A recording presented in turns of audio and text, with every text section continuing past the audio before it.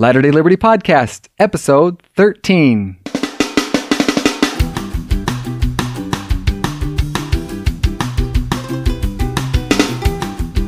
Hello and welcome back to the Latter-day Liberty Podcast with your hosts Matt Kent and Daryl Portzline. And no, you're not crazy. Yes, we did go on hiatus for a whole week. We totally missed last week.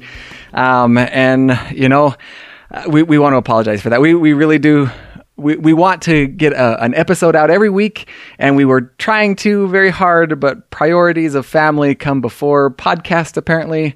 No, it for sure does. But we're back this week, and we wanted to make it up to everybody. Here we are. We wanted to get a really good topic. So Daryl and I are actually flying solo again today. We don't have anybody that we're interviewing, but we wanted to bring up a topic that today we're going to be talking about what the Book of Mormon tells us about war. And to go right in line with that, so when President Ezra Taft Benson was speaking about the Book of Mormon, he actually, during one of his general conference talks, he says, from the Book of Mormon, we learn how disciples of Christ live in times of war. And we feel like this is very applicable to us in our day now as well. Yeah, and we've got we're going to try to take a little bit of a different approach as far as like a format goes. This topic is kind of big. We realize there's a lot of different aspects we want to talk about. So we split up the topics we wanted to talk about and each researched them a little bit.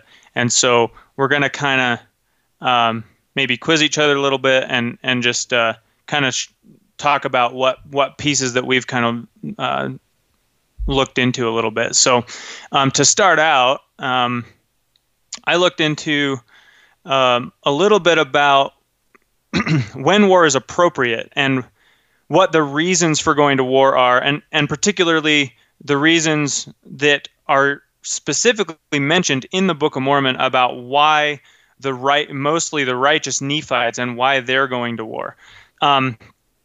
So just to get right into that, one of the first examples that came to my mind was the sons of the people of Ammon. So these are the otherwise known as the stripling warriors.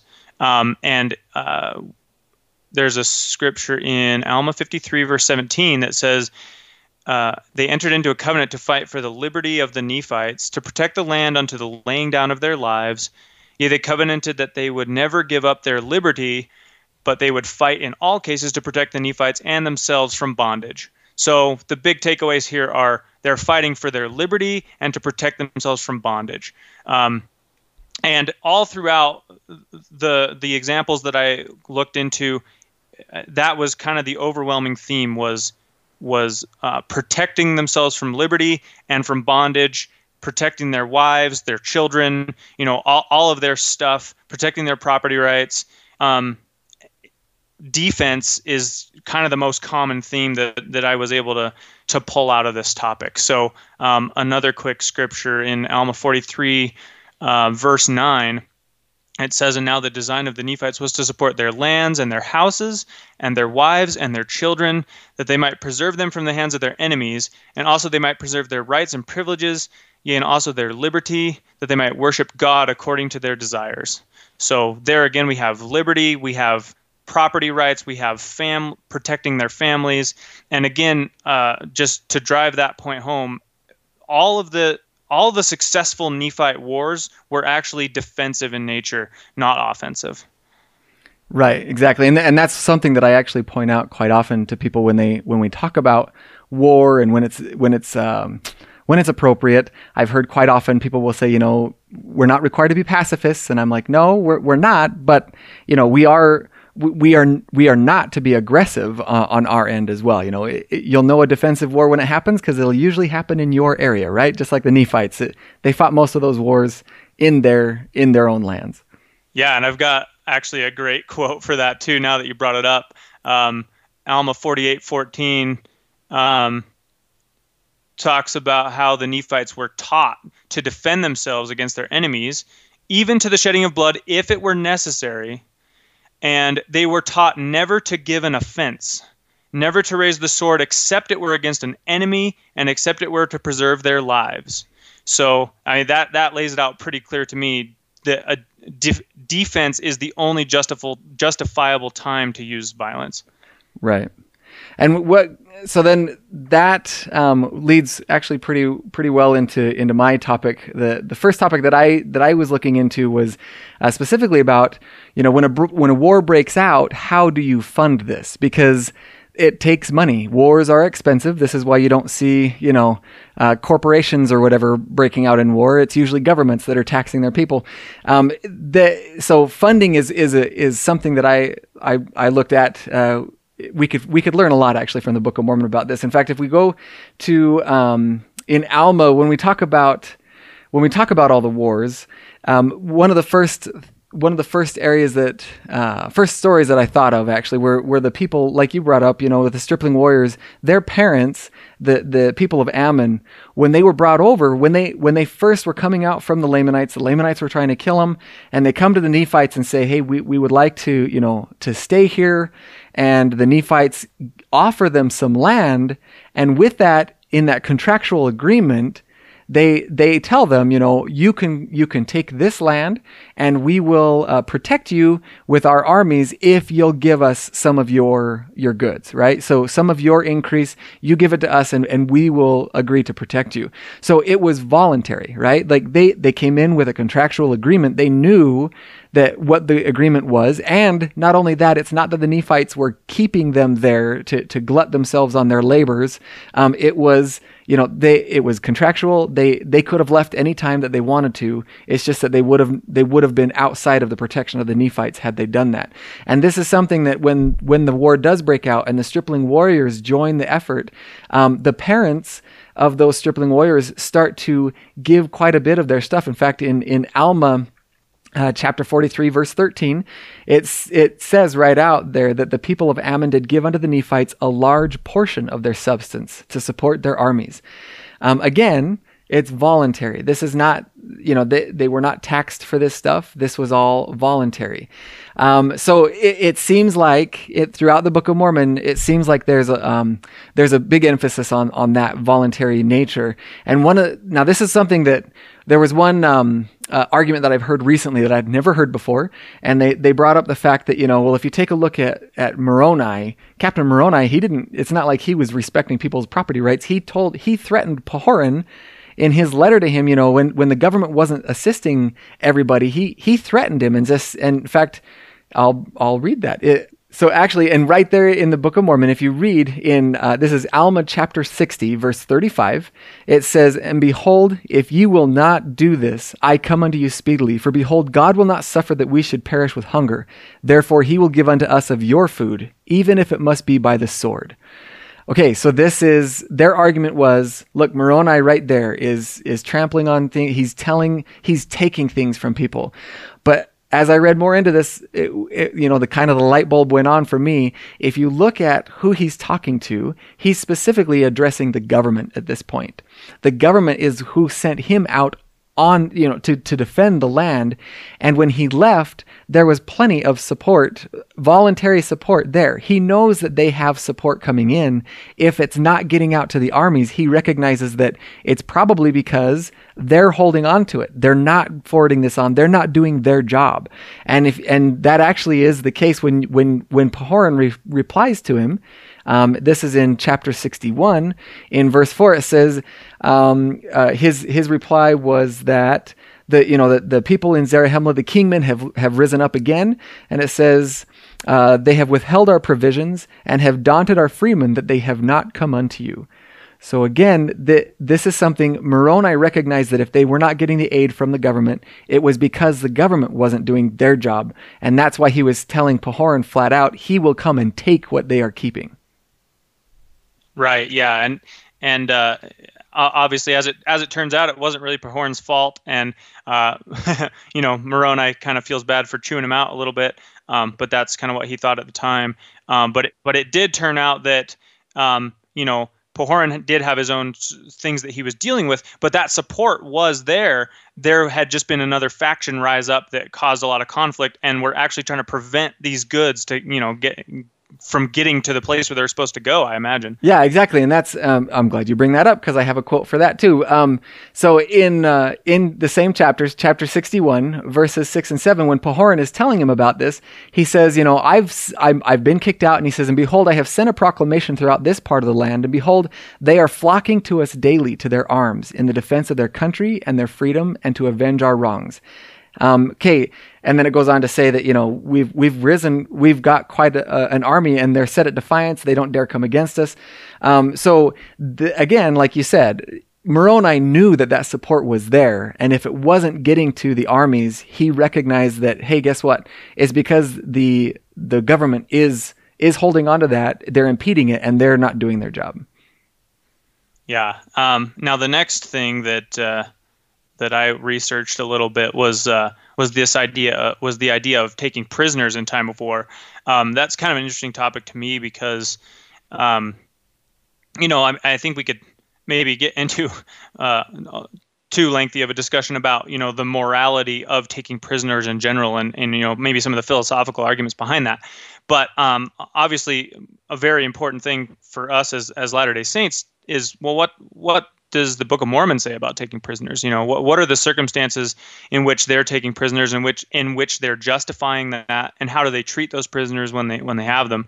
And as I looked through some of these different stories, one thing that I noticed was that there are many instances when there's a battle going on and the Lamanites are kind of in disarray, and they're obviously losing the battle, and they're obviously frightened that they're all going to get slaughtered.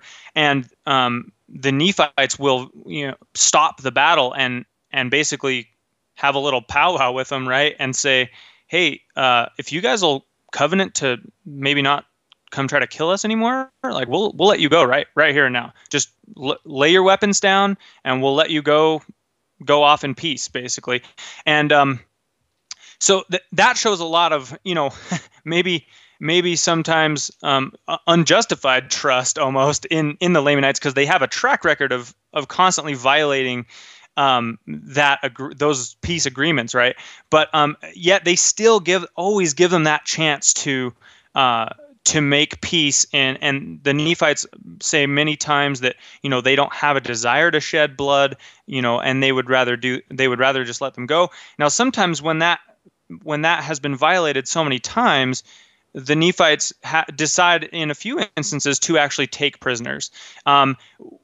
One kind of, well, I guess, without going into any of the specific stories, for the sake of time, but they obviously are reluctant to take prisoners, but once they do, they kind of take them with this idea that, they want to take them to stop them from coming back and constantly violating these peace agreements. And then they also want to eventually trade them, because the Lamanites take prisoners all the time, and they also tend to take wives and children, not just the combatants in the army, right?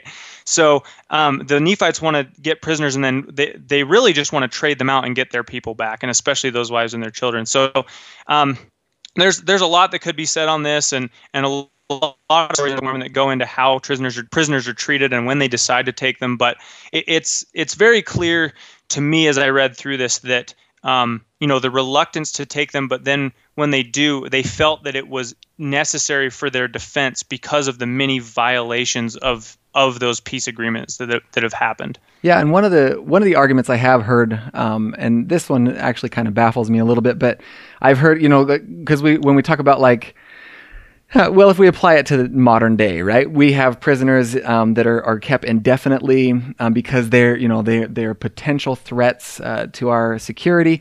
And one of the things when I bring this up and I point out, like for example, the story we were just talking about between Moroni and Pahoran, as they, after they set things right in Zarahemla, they're marching back out to help in the war effort out, where the Lamanites are attacking, and they come across the Lamanite army and they take them prisoners, and at that point they all say, hey, we want to join the people of Ammon. And they're like, okay, sure, and they let them all go. And I've been told that, hey, well, it was different back then, because, they actually kept their word, and they were different than the people we have now. And it kind of baffles me, because when I read the Book of Mormon and it talks about the wickedness of the Lamanites, I don't get the idea that they were, honorable people. I don't get the, I feel like they were pretty savage at times. Like it's not like it, these are great. I don't know. To me, it feels like it's the exact same thing. And we have a lot we can learn from that lesson directly from the Book of Mormon. Yeah. And I think another good thing to point out, maybe to contrast with how governments today treat their prisoners, and even our own government, sadly enough, I didn't notice in my research through this topic in the Book of Mormon, I didn't notice any accounts of torture or some of these things that we do to people, and these are even people that they know are guilty. They know that they have purposely come into their land and murdered their people, and yet they don't torture them. They don't kill them unless they absolutely have to, because they're rising up in rebellion again. And so, just that treatment is so different than how we treat our prisoners today. And I think we definitely need to learn something from that. Yeah, I would agree. And moving on from that, we're talking about how we treat the enemy. On the flip side of that gets into the next topic that I actually was looking into, and this is something. A nice segue, by the way. Right? Isn't that awesome? I just broke right into that. But so I actually looked into conscription, or the military draft. This for me is something that I've taken. First off, I can't stand the military draft. I think it's a complete infringement on our liberties, and come to find out, the Book of Mormon actually backs me up on this. And so, if you're talking about the draft and conscription and forcing people to take up arms, the first thing, and I'm going to take this head on, because the first thing you always hear about is Moroni and the dissenters in Zarahemla, right? So just a real quick backstory. The Lamanites are attacking. People in Zarahemla are happy that the Lamanites are attacking, and they won't take up arms in defense of their country. And so Moroni gets very upset about this. And in chapter 51, verse 15, we read this. So Moroni writes, it says, "And it came to pass that he sent a petition with the voice of the people unto the governor of the land, desiring that he should read it, and give him, Moroni, power to compel those dissenters to defend their country or to put them to death." Okay, so yes, I will agree that on the surface, that does sound just like what we have today. That sounds like conscription. But as I got looking more into this, because Moroni is one of my, Book of Mormon heroes, I have a very hard time when they describe other things that he's done. I have a really hard time picturing him just getting in there and just forcing people that don't want to participate in the war, forcing them to do that. I think that what we're talking about is a misunderstanding of what actually took place at that time, because later on, whenever they discuss these things, that incident where the Kingsmen rose up, it always talks about. It actually uses words like contentions and dissensions. It uses the term war that broke out amongst themselves.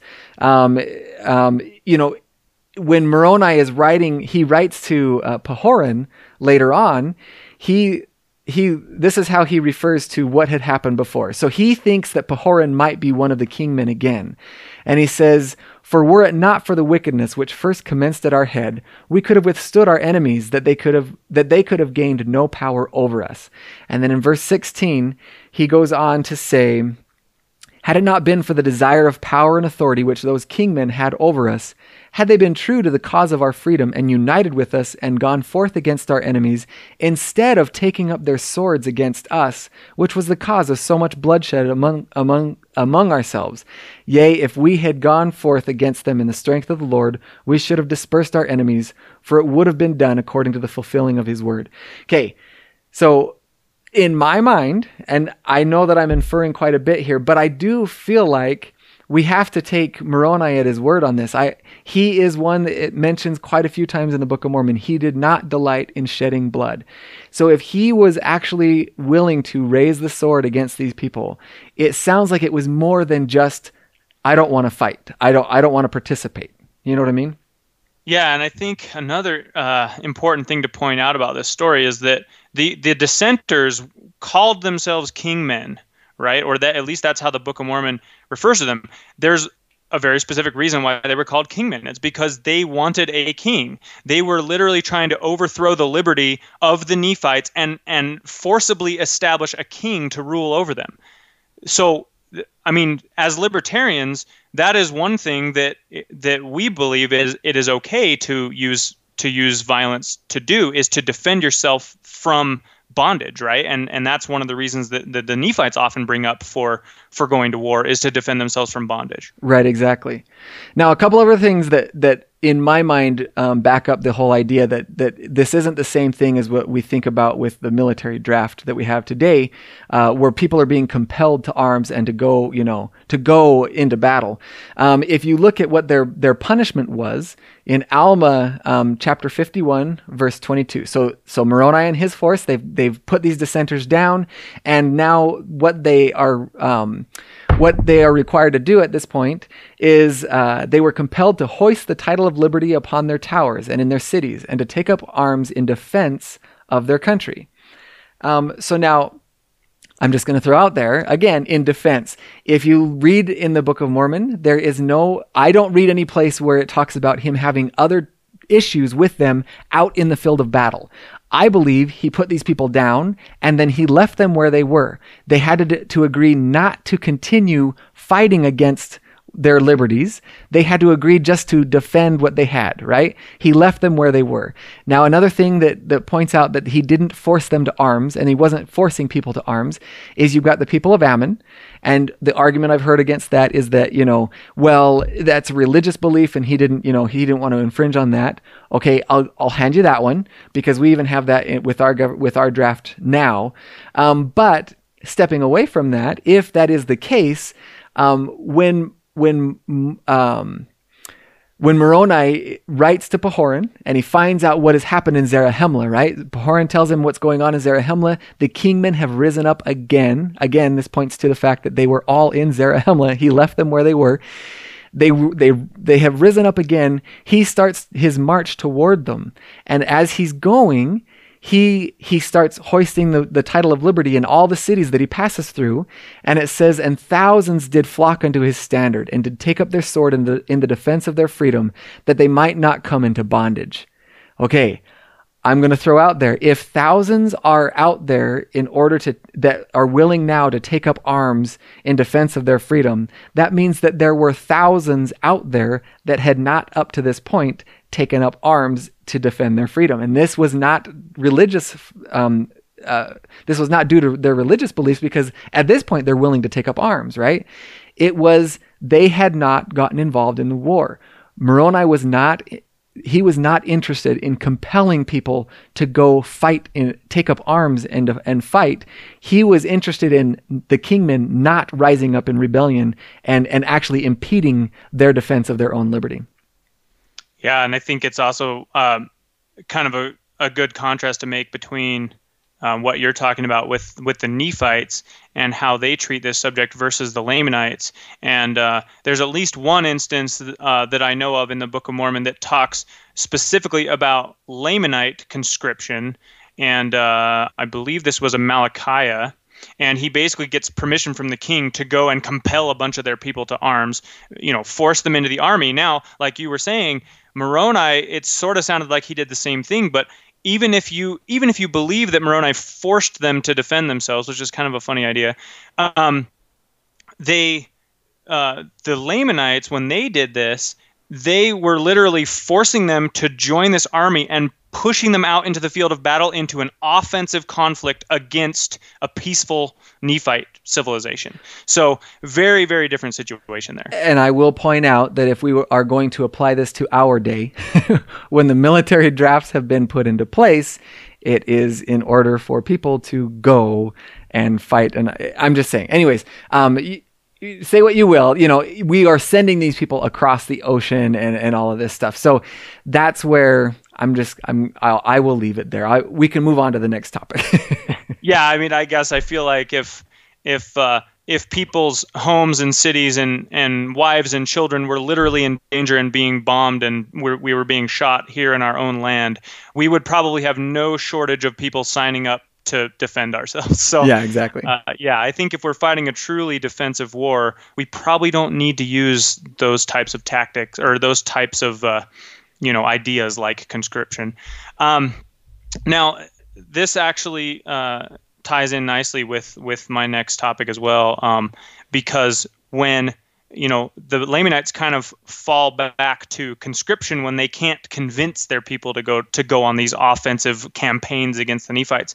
But often what they do before using conscription, because I think they also realize that conscription isn't terribly effective in a lot of ways, because literally forcing someone to fight against their will, I mean, how useful are they going to be in battle, So often what they actually try to do is use propaganda instead. A really fun story about this in the Book of Mormon is Amalickiah again. He starts out as a Nephite. He stirs the Nephites up to rebellion, using some propaganda-like methods, and then he ends up getting his butt kicked and flees to the Lamanites, and then stirs Lamanites up to anger against the Nephites and tries to bring them over in an offensive campaign against the Nephites. He eventually, ends up using some cunning and even murder to gain control of the Lamanite army, and then eventually to kill the king and become king of the Lamanites. And really the crux of this whole story for me, especially on this propaganda topic, is as soon as he becomes king, this is what happens. This is Alma chapter 48, verse 1. And now it came to pass that as soon as Amalickiah had obtained the kingdom, he began to inspire the hearts of the Lamanites against the people of Nephi. Yea, he did appoint men to speak unto the Lamanites from their towers against the Nephites. So literally hired people to go out there and preach about how awful the Nephites are and how we just really need to wipe them out because they're just so terrible. I mean, they stay in their own land and mind their own business. It's just horrible. We need to go kill them. And he is somehow able to convince the Lamanites that they need to do this and make them so angry that they feel that they need to go to fight these offensive wars. So there's definitely a few other examples that we don't have time to get into. But what's amazing to me is just how effective propaganda is at convincing someone that somebody else is their enemy, even when that's not the case. Yeah, and it's interesting because Moroni, it's very clear that Moroni understood this point. When he was when he was rallying people around the cause or whatever, he was pointing out, hey, is God going to hold us less accountable for for our wickedness when we have the light and the truth? Any more accountable than the Lamanites, and who are only coming against us because of the traditions of their fathers. They've been told all this junk about us.